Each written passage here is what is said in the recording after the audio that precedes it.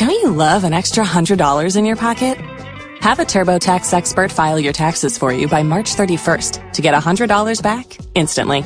Because no matter what moves you made last year, TurboTax makes them count. That means getting $100 back and 100% accurate taxes, only from Intuit TurboTax. Must file by 3/31. Credit only applicable to federal filing fees with TurboTax full service. Offer can be modified or terminated at any time.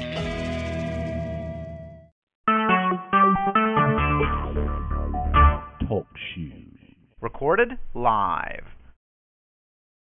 Hello, everybody. This is Lisa with Charismatic Woman. We are on week 2 of Goddess School. We are a small group today. It's me and Alicia. Alicia is not feeling super well, so I'm probably going to monologue my way through most of this call. And if you're catching this in the archive, it's probably going to be a short one, so you don't have a lot to sit through today. Our goddess for this week is Indrani. And I love her for a number of reasons. First of all, she is studied. I mean, when we think about goddess material, we tend to think about Greek goddesses or the Roman goddesses, that is sort of Greek mythology to mind. But Indrani is the wife of Lord Indra in his mythology. He was the god of gods. So she is the goddess, the queen goddess of all goddesses in Hindu mythology. And she's known typically for being the goddess of anger. And she's kind of known for having a fiery temper. And was very well respected because of that fiery temper that she's got. But I tend to believe that it wasn't really like that.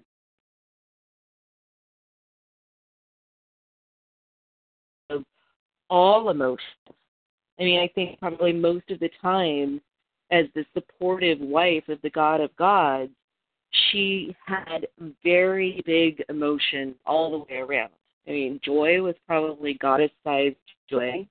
Sadness was probably goddess-sized sadness. I mean, this is a goddess who felt things strongly. And I think that's really key. Like, the feeling of our feelings and allowing those feelings is really, really important, because as humans, we are trained out our emotions really early. We learn they're really early, they're not appropriate. And the first emotion we get trained out of is almost all.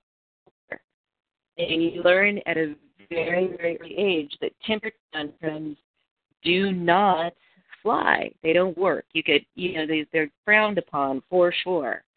You learn that expressing frustration and expressing rage really makes other people very uncomfortable.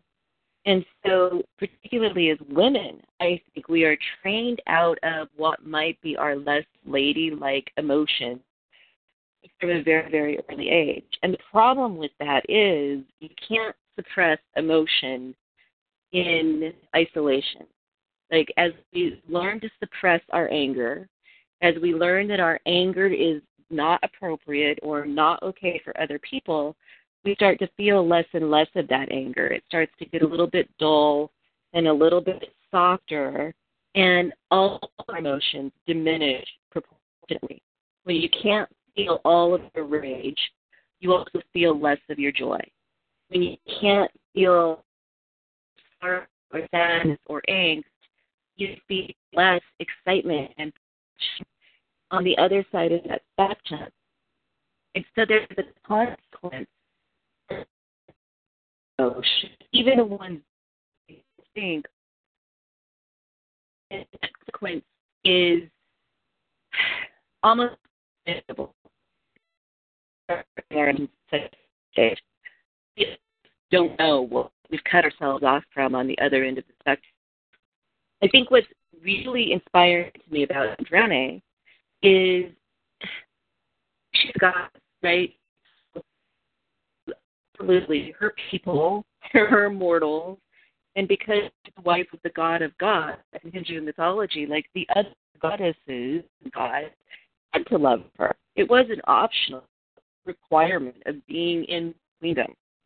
And therefore, she never felt like she had to bank any of her emotion, any of her feelings back to be loved. And I think that's really the challenge for mortal women, right? Mortal women tend to feel like when they are feeling something that might be considered on the darker range of emotion and it's not appropriate or it makes other people uncomfortable, that expressing that in some way makes them less loved. And when we give up that expression to be in an attempt to be loved, again, we're giving up the higher range of our emotional scale, and we don't even know we've done it. And as we do that, we lose our sparkle and shine.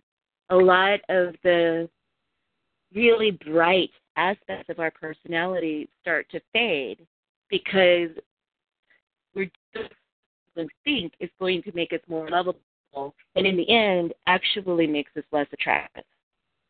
I mean, when I wrote this material, I think Lisa, 3 years ago. Yeah. Sorry to interrupt. You seem to be cutting in and out. I don't know. No. I was going to say, I'm mostly catching it, but I'm also thinking on the recording, this might be a little bit hard to hear at times. I will go back. Hang on.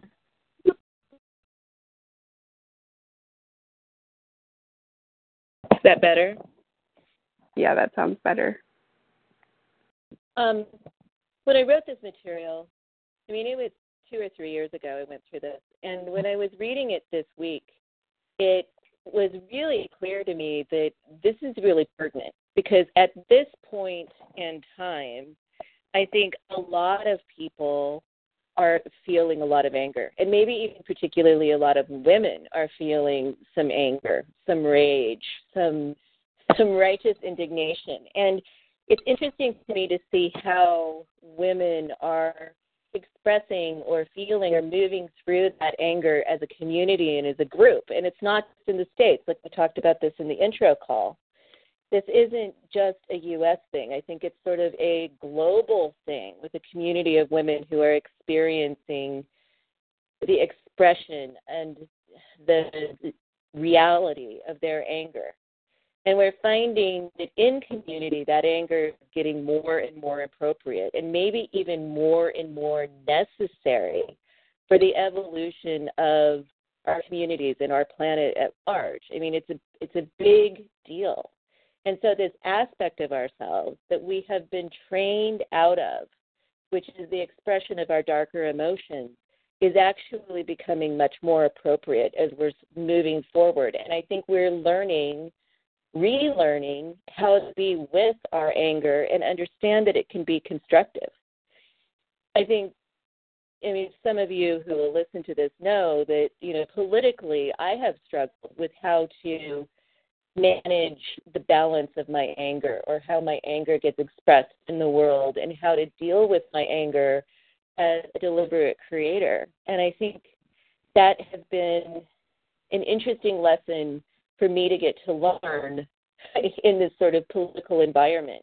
But by learning it through this political environment, through what's going on sort of nationally / globally, I'm getting better at it in my personal life. I mean, as a little girl raised by a woman who was raised by a strong woman, we sort of gauged our strength by our ability not to express our anger, but control our anger. And now that anger is becoming more appropriate to express, I think I'm seeing that play out in really, really, really positive ways in other areas of my life. So when I look at Indrani and this material from 2 or 3 years ago when we put it on paper, I think that she may be, some would say that Kali Ma is the goddess of the day. Indrani also has that same energy. She may be the goddess of the moment because she's really, really rooted in this understanding that she can be all of her emotions. Even if it's anger, she can be that anger. And it doesn't change how people respond to her or how people feel about her. I mean, her understanding that that deep and powerful expression of those darker emotions actually makes her more attractive and more powerful is really, really profound for right now. So, and it looks like Monique is here, I think, and Janet is here. Is Janet dialed in yet? Janet, are you dialed in yet?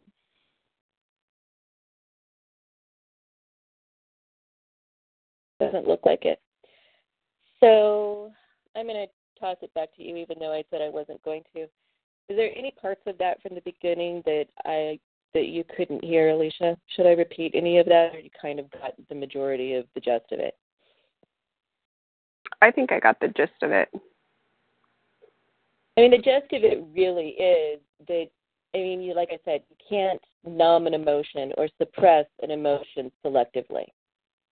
That if you, because of your training for being an appropriate woman, start to repress, start to hold in or bank down your anger, you are also holding down and banking down your joy and your passion proportionately. And the challenge that we experience as women is that we are taught from the time we are itty-bitty that anger is not appropriate, that it doesn't work, and that other people are uncomfortable with it. So with Indrani as kind of that inspiration, I think it gives us sort of a muse for how to be powerfully angry as women without necessarily being afraid that people aren't going to love us when we are expressing or experiencing that anger. I know, I'm doing it again. Were you taught that anger, when you were a little girl, were you taught that anger was okay, or were you taught that anger was not okay? Alicia? I was definitely taught that it was not okay, especially from women. And I think because of that, the anger that I did see was the anger that came out after it had been bottled up. So it came out really brashly. And I know that's the case for me. And I mean, I think working with couples particularly, I see that a lot. Like women, they repress their anger, they hold it down, they hold it down, they hold it down, and the frustration and the resentments build and build and build. I mean, boys are taught from a very young age that they can be present in real time with their anger. And girls are taught that anger is not pretty. So, I mean, if you're repressing it and holding it down, it does become an eventual explosion of some kind of emotion. And that actually is not pretty. I mean, when we can't be present in real time with our anger, it is going to bottle up, and it's going to explode at some point. Go ahead. I think what I was just going to say is that it seems like that's when it tends to be more destructive because when it gets to the point of an explosion, it's bigger than what you could handle. Whereas if you addressed it in present time, it tends to be, it's more pertinent to current time. It's not taking on all of the problems that have built up, but just the present problem. Yeah, totally. I mean, that's a very literal and accurate assessment, that when it gets to the point where it blows, it has become, by its nature, something that is not controllable anymore. And that is going to be much, much, much, much more destructive. I mean, it's going to be hard to find a constructive piece of that when it has become uncontrolled that way. And again, I mean, boys and men don't do this. Women do. I mean, like, they are trained that it is not okay. And yet, we're finding ourselves in a time of history where women's anger women's righteous indignation is a real tool for constructive change and growth and evolution. So, Janet, you're dialed in now. Thoughts on that? I am. I'm really interested in the whole thing about anger because I have had a really vexed relationship with it. I was definitely taught that anger was not okay. In fact, showing anger was kind of guaranteed to create enormous turmoil, and it was much safer to just shove it down. And that led to all kinds of issues with boundaries and other stuff. But what I'm really fascinated by is the way that whether we lash out or whether we suppress it, neither of those is particularly effective. So I think this is a really interesting and timely conversation generally for women, for everybody, but for women, I think women are leading this conversation perhaps because we understand it instinctively in a different way because of our shared experience of having to control. No, control's not the right word. Suppress is a better word. Repress.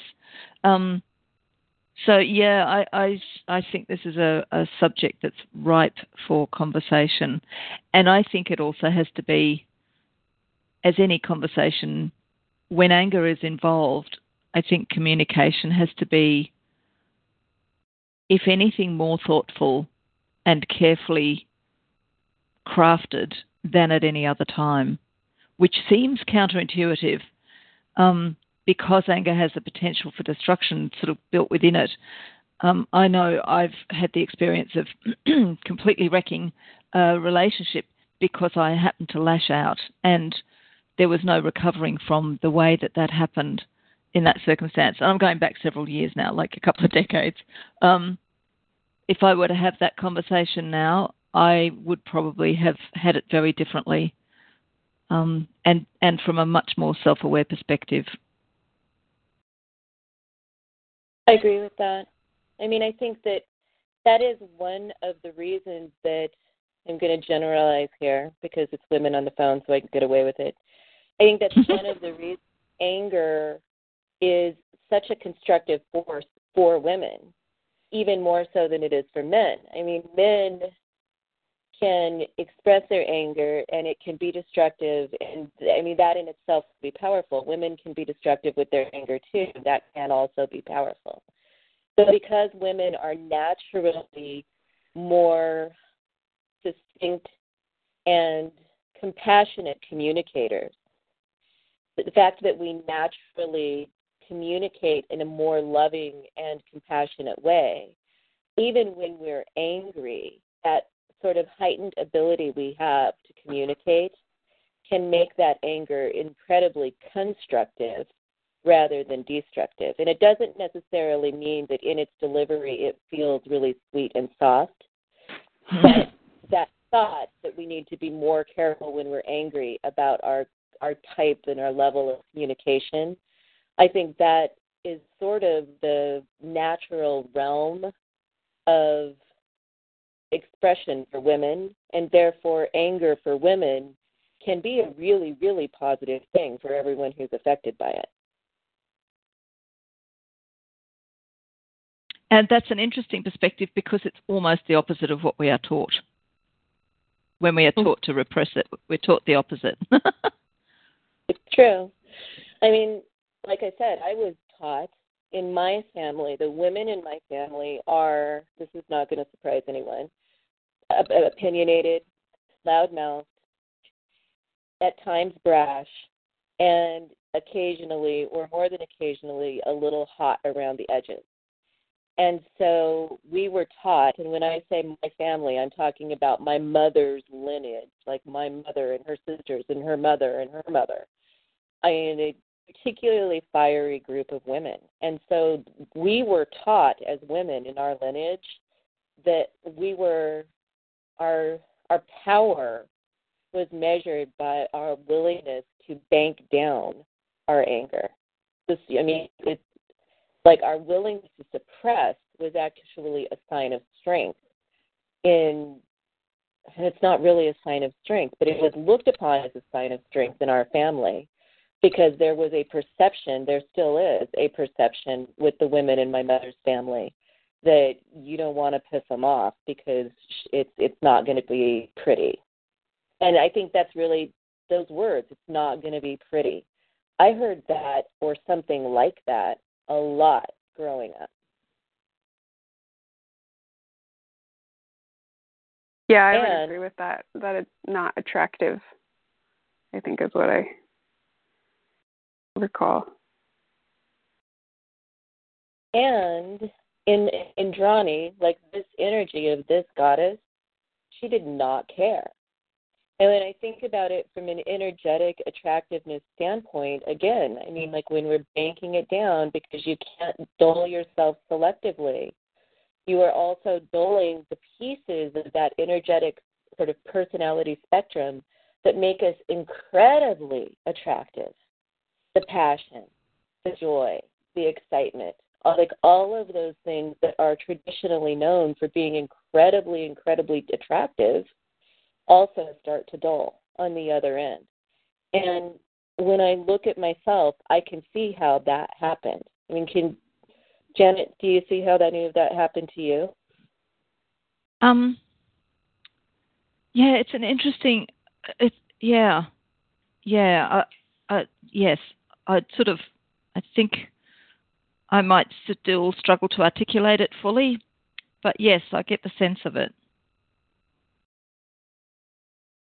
I mean, when I think about, and this is in the materials for this week, like things that plague women, like 21st century women, there's a list: lethargy, depression, lack of interest, absence of joy, fatigue, illness, listlessness, sadness, anxiety. Like all of those things sort of clinically are a result of dulling emotion. And I mean, we dull emotions in lots of ways, by suppressing them through force, through addictive behaviors, through all kinds of things. And so much of that pattern of dulling our emotions started for us as mortal women in childhood when we learned that our anger was not appropriate. And when I look at that list, if I go back, if I pretend it's a straight line, which is probably not that simple, but if I could not experience energy, depression, if I never had to experience lack of interest or absence of joy or fatigue or illness or listlessness or sadness or anxiety, and anxiety is a big one, by simply being willing to be present with and express as necessary my anger, I think that's a pretty solid trade-off. Mm. Mm-hmm. So I am going to skip forward. What I want to do today is go through kind of one by one the goddess training exercises and give it just a quick discussion, because I think there's some good stuff in here. The first one is allow yourself to be affected. If you see something that breaks your heart, makes you furious, or gives you the warm fuzzies, indulge it. Really experience the things that you are exposed to. Do not allow yourself to numb to emotional input, and then give yourself permission to let it go and move on. I think when we look around right now, this concept of allowing yourself to be fully affected so that you can experience it and let it go if you need to and move on is particularly pertinent, because there's a lot of things happening at this juncture where we might want to kind of roll up into a ball and cover our heads and not look. But we are affected by those things, and allowing ourselves to feel how we are affected is important. I mean, that willingness to allow yourself to feel what breaks your heart expands your ability to feel the joy when you are affected by something that sparks that. So I'm going to toss it around. Janet, allow yourself to be affected. How do you feel about that? I really like it. I think because I've been so aware lately of just how habitual my avoidance of certain emotions has been. Anger recently, not so much. I'm getting better at that one, but there are a couple of other very murky ones which are muddier than anger. They don't have that sort of, anger can have a singing clarity about it that I think there are other emotions that don't. For example, I've spent the last 3 days trying to settle to writing sales copy for a program that I've got coming up, and I have not been able to do it, and it has been driving me bats. And I've been avoiding the way I've felt about it. I have felt confused and frustrated and not self-loathing exactly, but been annoyed with myself that I should be able to do this and I can't, blah, blah, blah, blah, blah. It turns out that it was divine timing and it was perfect procrastination, because last night I had something that happened that I can't talk about yet because it's still for a week, which is driving me crazy. But I'll tell you all in the group next week. I had something, actually I can tell you guys, it's never going to get back to the person. No, I can't. No, sorry. Anyway, something happened last night that shifted my perception wildly, and I didn't realize that until I woke up this morning and I started journaling, and I suddenly realized why what I had been trying to do wasn't working, and what it was I really wanted to do, which was something quite different. And as a result, I now realize I can look back and be really grateful for that 3-day frustration, that it was actually, I was just as well I didn't put it out there because it was completely wrong. The thing I thought I was making was not what I wanted to make. There was a lot of emotion tied up in those 3 days. And I have a suspicion that if I had allowed myself to feel the emotions properly, it might not have taken 3 whole days for me to get on board with what it is I actually want to do.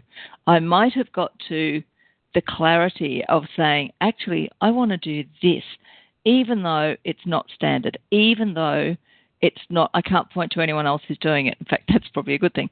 Even though it seems like a mad thing to do, I might have got to that earlier if I'd been willing to allow myself to feel the emotions of that period. Or not, I don't know. But either way, I think there would have been less turmoil if I'd just been willing to say, this is driving me freaking out of my mind. Screw this, I'm just going to go to the ice cream shop and get an ice cream. Maybe that would have helped unlock things a bit earlier. So when we talk about this a lot, like deliberate creator training says you don't indulge it. You find the quickest, best feeling thought. You move on as efficiently as you possibly can. And we also know that when you're feeling something, that putting a smiley face on it probably does exactly what you just said. It makes it stick around longer than if you actually, I'm going to say, indulge. Like, what if you just really fully got in the moment of feeling it? It's probably going to move along much more quickly. I mean, if you can shift it, shift. But where it's not shifting, we have to be willing to own what we want to release. And even Abraham Hicks says that. You know, people kind of forget that when someone's in the hot seat and they ask, you know, what do I do when I'm feeling bad? They will often say, own it and move on. And because they say it so quickly, we tend to forget that they're saying the same thing. We've got to own it. You can't pretend that it's not real. So you have to. And I suspect that owning it, especially when it's something we're, wary of, or we're sort of, when we think we ought to avoid it because some rule in law of attraction world says thou shalt not feel bad. When we kind of have that story going on, in a way, we have to be willing to indulge it in order to own it, because we become so well trained at avoidance that we sort of have to swing the other way, I think. I don't know. I'm not definitive about this, but I have a suspicion. I certainly, when I've experimented with this, on the occasions when I've remembered this and I've been willing to go and have the hissy fit, or just to kind of stomp around and say, screw this for a game of soldiers, it shifts faster. Mm-hmm. Is right? She wouldn't necessarily think anger was a negative emotion. She wouldn't feel like she needed to avoid it for any reason. I mean, it would just be one of the emotions that she felt intensely. LOA bill to label some things as really positive because pleasant, some things is really negative because they're not, and there is some wisdom in that. But I think there's also a lot of wisdom not necessarily naming some things as bad and some things as good. Anger doesn't have to be bad. It might not be worthy of avoiding at all. Agreed. And I tend to avoid the words good and bad when it comes to emotions. I'll talk about painful or helpful or pleasant. But I agree with that. I'm really strongly of the opinion that it's about the direction of movement. And you can't move you can't move towards relief. You can't move towards the more pleasant feeling when you're avoiding the fact that actually genuinely deep down you feel angry or sad or whatever it might be. Those emotions have a purpose, and they're sacred. We do ourselves a big disservice when we push them away too soon. Agreed. Alicia, do you have any thoughts on allowing yourself to be affected? Yeah, it's interesting. Being in this health process, I am around the healthcare system and not in the political big picture healthcare, but like the very nuts and bolts of how our healthcare is working right now. And there's a lot that makes me really mad. And it's interesting because it's a little bit difficult to navigate because I'm trying to focus on my healing, which feels like holding anger doesn't always feel very healing. But then also a lot of times when I do really let myself feel the anger, like let's say there's like one particular topic that's making me angry, and sometimes I'll let myself really feel it and then I'm able to let it go. But I don't necessarily feel like I've put that like anywhere. Like I feel like I've run it through my system, but I haven't necessarily done anything with it, so to say. And so then I can let it go, but then when it comes up again, it seems like it's coming up with even more force. But it's difficult because a lot of the things I get angry about, I don't necessarily have control over. Well, and I think that's frustrating. The things that we are angry about that we feel we can't control. And my grandmother was fine when I died, and I remember a whole bunch of grandma-isms. I mean, one of the things that she used to say a lot about anger, because like I said, it's a fiery bunch of women that she was born from, was that anger is not a stationary emotion. You can't actually hold it. Like, that kind of what brought my attention to that was when you said holding anger. Like, you're either actively holding it down or you are moving anger, because anger is an emotion that is always in motion, which is why it is either constructive or destructive. It doesn't sit in one place. So I would say, maybe reframe that from holding anger to moving anger.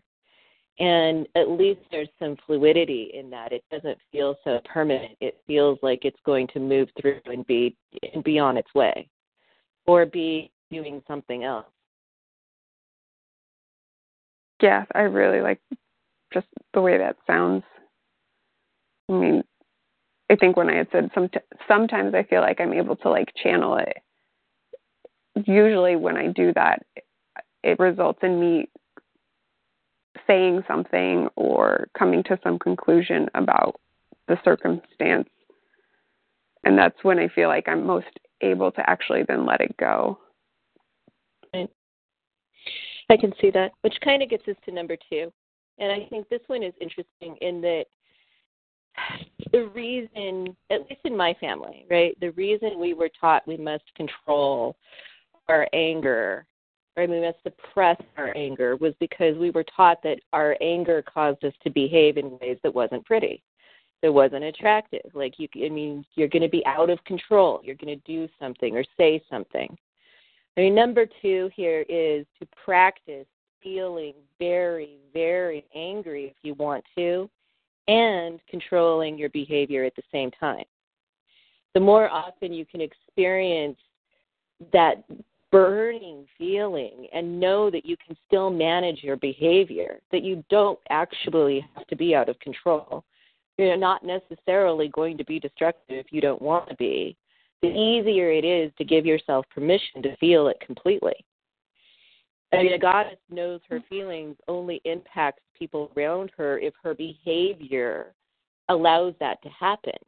And so if we can feel intensely and still manage our behavior as we choose to, it gets very, very easy to experience that full range of motion without apology and without fear. And a goddess is never going to let loose if it's not intentional. She might let loose, but it's not going to happen unintentionally. So practicing feeling the feelings and controlling our behavior gives us a greater capacity to feel our feelings. Janet, thoughts? This is an interesting one, isn't it? Yeah. It's going to be. I think that's going to be fun. I think I already do this to a certain extent in my communication on social media, where I will see something that makes me angry and then I will decide what to do with that. Because I always believe, I learned from Carla McLaren's work, the idea that anger, the experience of anger, the emotion of anger is a sign that a boundary has been breached of some kind. So the question to ask is, what boundary has been breached and what is there to do about it? What can be done about it? What can I do about that? And so that's been a really useful thing for me to play with. But I really like the idea of maybe doing it in larger ways or in more specific ways. Because certainly in terms of politics, I can find stuff to be angry about in Australia and in America at the drop of a hat. That's not going to be hard. I think this is something that I've gotten much better at in my intimate relationships. I mean, because I used to repress so much, particularly in my marriage, I'll just name it. Because I used to suppress my anger so often, boy, I was afraid of the day that we got in a fight and I let it loose. Because I knew I was going to hurt somebody, my husband particularly. And now that I suppress less, I won't say that I never do it, I do. But now that I suppress less and I'm more practiced at feeling without wielding the fire of it, I don't worry so much about hurting somebody around me when I'm pissed. I mean, I used to just be vicious. It was awful. It just really, quite literally terrible. And I don't do that way anymore. But it was an intentional practice of being with it differently that allowed me not to be afraid of my own emotion, that I would hurt somebody around me with them. Alicia, do you have any thoughts on this one? Yeah, I feel that I've actually been working on that in my intimate relationships as well. And I think I've had actually some really good experiences with it recently. And I've noticed, I think for me, like the two keys are determining before I speak if I'm reacting or responding. Because I feel like I can be very reactive and I'm not thinking about what I'm saying. That's when I'm lashing out more. But when I take a moment and really feel into it and then respond to whatever is going on, it feels more empowered. And I think the other thing is usually that difference has to do with me speaking my truth rather than lashing out about the situation. Yeah, I can see that. And it requires you to feel it so you can respond instead of lashing out as a protective mechanism. Mm-hmm. Yeah. All right, number 3. Number 3 has to do with expression, and I think this is really important. And this is another area where women really have a benefit over men. But number 3 really comes down to expanding your vocabulary about your feelings. I mean, are you sad or are you morose? Are you happy or are you ecstatic? Are you angry or are you frustrated or are you disappointed?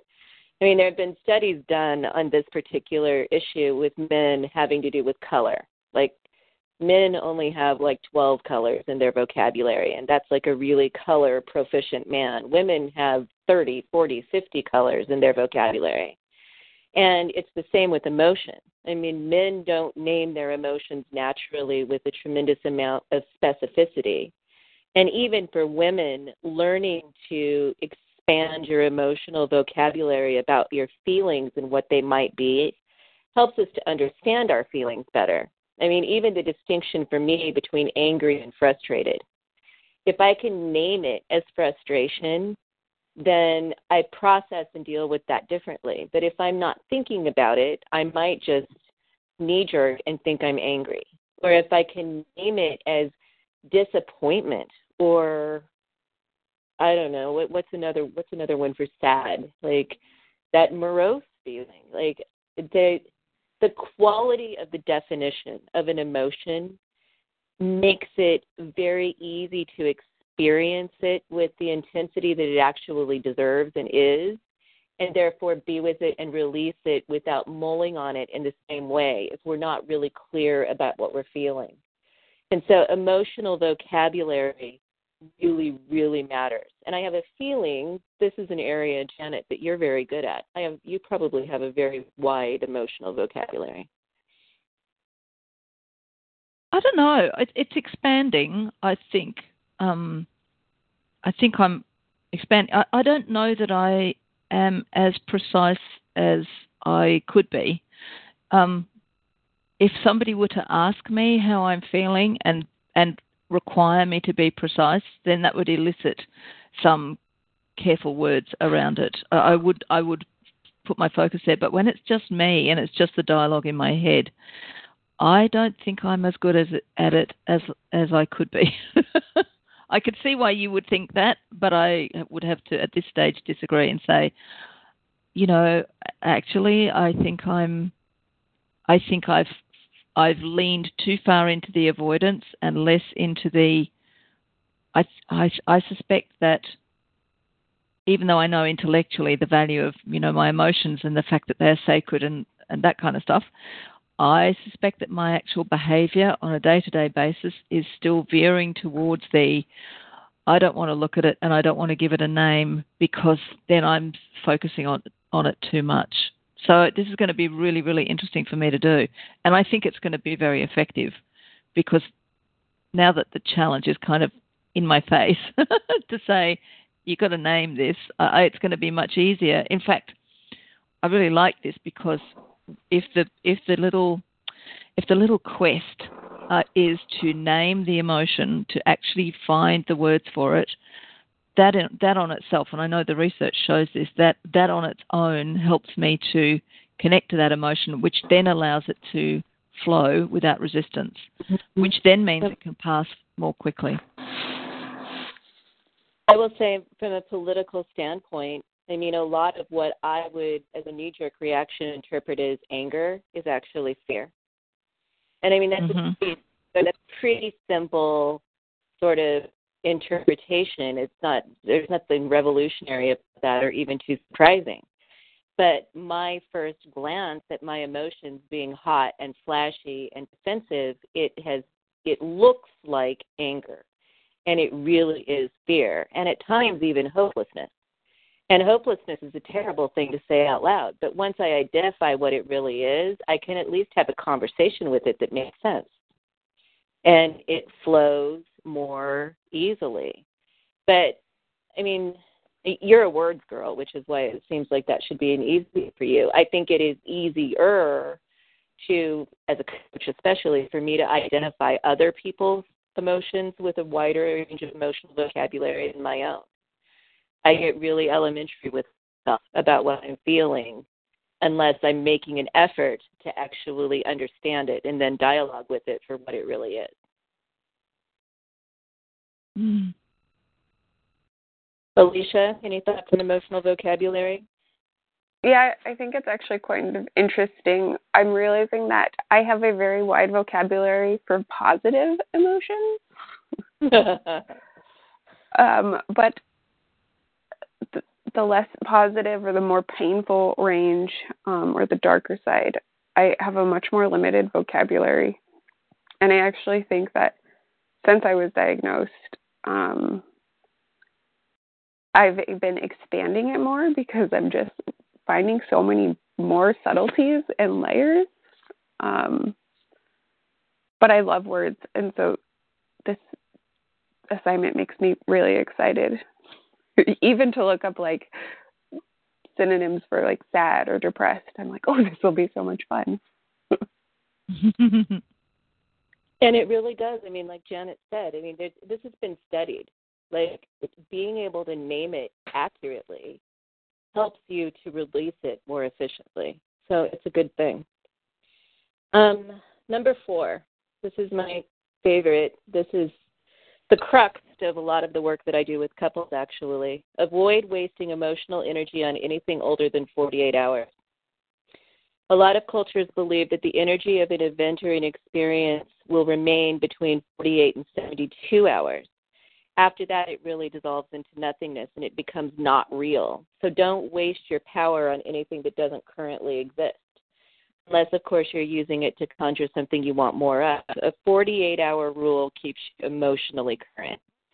I mean, what that means within a couple is that you can't fight about what happened last week or last month or last year.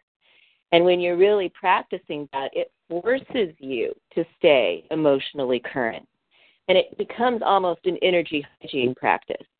Like, if I know that I've got something that's upsetting me and I can't bring it up later, I'm much more likely to actually process it or express it or deal with it in real time. So that 48 to 72-hour rule as an energy hygiene stance is really, really effective. But it also helps us to be much more clean with the anger we actually do feel, because we're not dragging things into the future or pulling things out from the past that fuel things, that fuel little bits of anger or whatever that are being stimulated by something else, if that makes any sense at all. Like, if I express all of my anger this week and I really do express it, it's not likely to come up as a resentment that fuels a small thing in the future. So that 48 to 72-hour rule is a big deal. Janet, thoughts on that one? Yeah, that one makes a lot of sense. I do have a question about for anyone who is, and I may well be including myself in this. I'm not aware of anything, but that doesn't mean there isn't anything. But for anyone who has stuff that they're still hanging on to, old resentments, etc., do you have a specific way that you recommend getting current? And knowing that I'm just thinking about how I know one of the things that has made it difficult for me in the past to express anger is, well, it's 2 things actually that might be worth teasing out. One is my own capacity for dredging up ancient history. The other is the other person's capacity for dredging up ancient history, which obviously I can't do anything about, other than setting intentions that they won't. But on those occasions when someone does, what can I do to kind of inoculate myself from getting triggered and drawn and sucked back into that previous, the major fight that happened in, 1923 or whatever it was, if you know what I mean, or feels like it did. I mean, I think if you're working with a partner, a spouse, a significant other, I mean, this can be a rule that you engage in together, which is useful. I mean, that is helpful that both people are on that same page for the 48 to 72-hour rule. But in terms of just your own stuff that you may not have processed effectively that might roll back up on you because you didn't, I mean, I am a big fan of energy clearing techniques like PS Tech or EFT or your burning technique. Like, if that stuff comes up on me and it's no longer sort of age appropriate, it's aged out, then it's on me to clear it, and we have tools to do that with. And so, I mean, when David and I first implemented this rule, and actually I implemented it with my mother first. My mom and I went through this process. And I think both of us had some releasing to do. on things that would creep back up. But all it is at that juncture is just sort of a shadow of the energy. So it's pretty easy to clear out with an energy clearing technique. That makes sense. Thank you.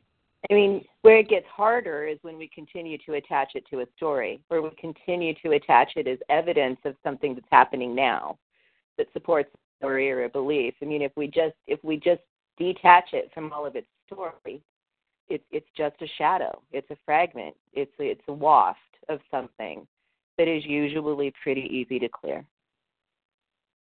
Alicia, thoughts on 48 to 72 hour rule? Mm-hmm. I really like it. I also especially like what you were just saying as evidence, because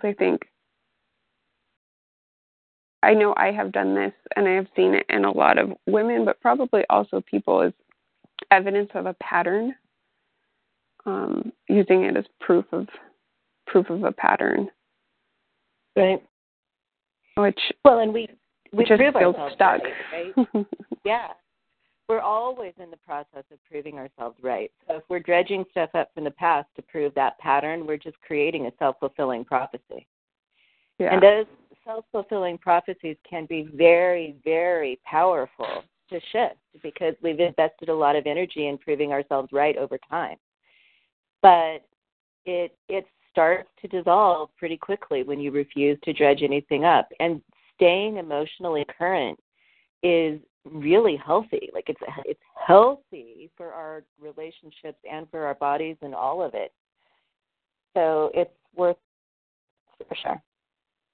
What were the energy releasing techniques you said? You said EFT and something else.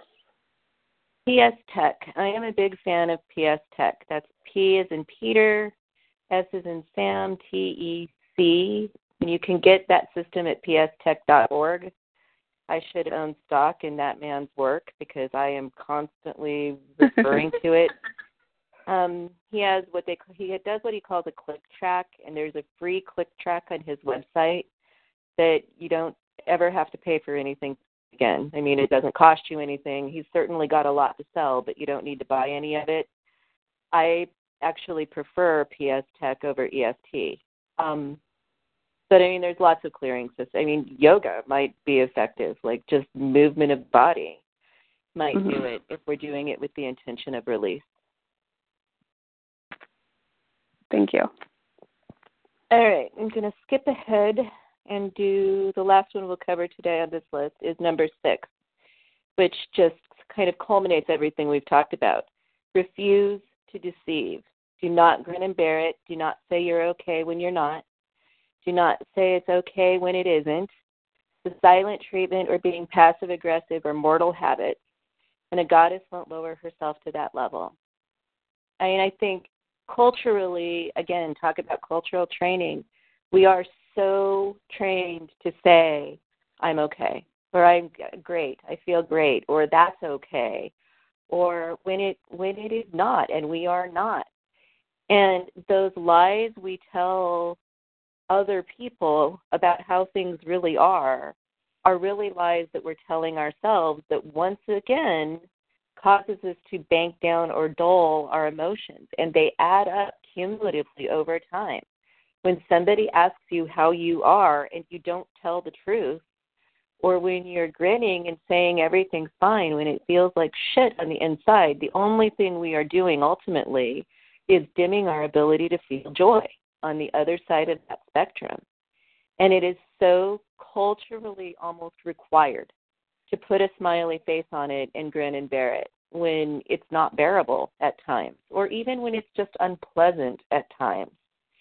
So refusing to deceive about how you're really feeling or how you really are is a very goddess-esque quality.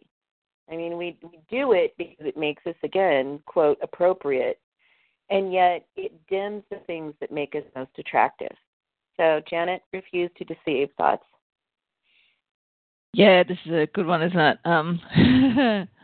Literally this morning I had a moment where I was making breakfast, my husband said something, and I went straight into anger and it was a really interesting moment of kind of going, I know that I'm angry. I know that what he said was not said with any, with the intention that I've assumed. And I have a choice. I have a choice here to kind of express the fact that that thing he said made me, that it made me angry. Or I have a choice to kind of go to explore why it made me angry and deal with it on my own. And past experience suggested that dealing with it on my own was going to make for a much more pleasant morning, because we have the capacity to go into a 3-day sulk when anger is expressed in the way that isn't helpful. And this is someone I've been in a relationship with for 28 years now. So we know, nearly 30 years. We know each other incredibly well. And there was that moment of going. So as you were saying that, I'm thinking, was I being deceptive then? And I thought I wasn't deceiving myself, which I think is the key part here. And since my husband, and I'm not sure if I'm justifying here, but my husband didn't say, he was teasing. It wasn't said with any intention of starting a fight or putting me down or any of those things. My reaction was something that I'm happy to own fully. So in a sense, there was deception there, but maybe the way to avoid the deception is to wait until I'm, within the 24-hour window to say, I got angry about that thing you said that he probably won't even remember having said. So I don't know whether that conversation needs to happen, because I got the benefit of noticing my own response and noticing what had led up to it, and I'm not out to change the way he talks to me, because that wasn't the issue. So it's a really interesting one to kind of to tease out and feel my way through the nuances of it.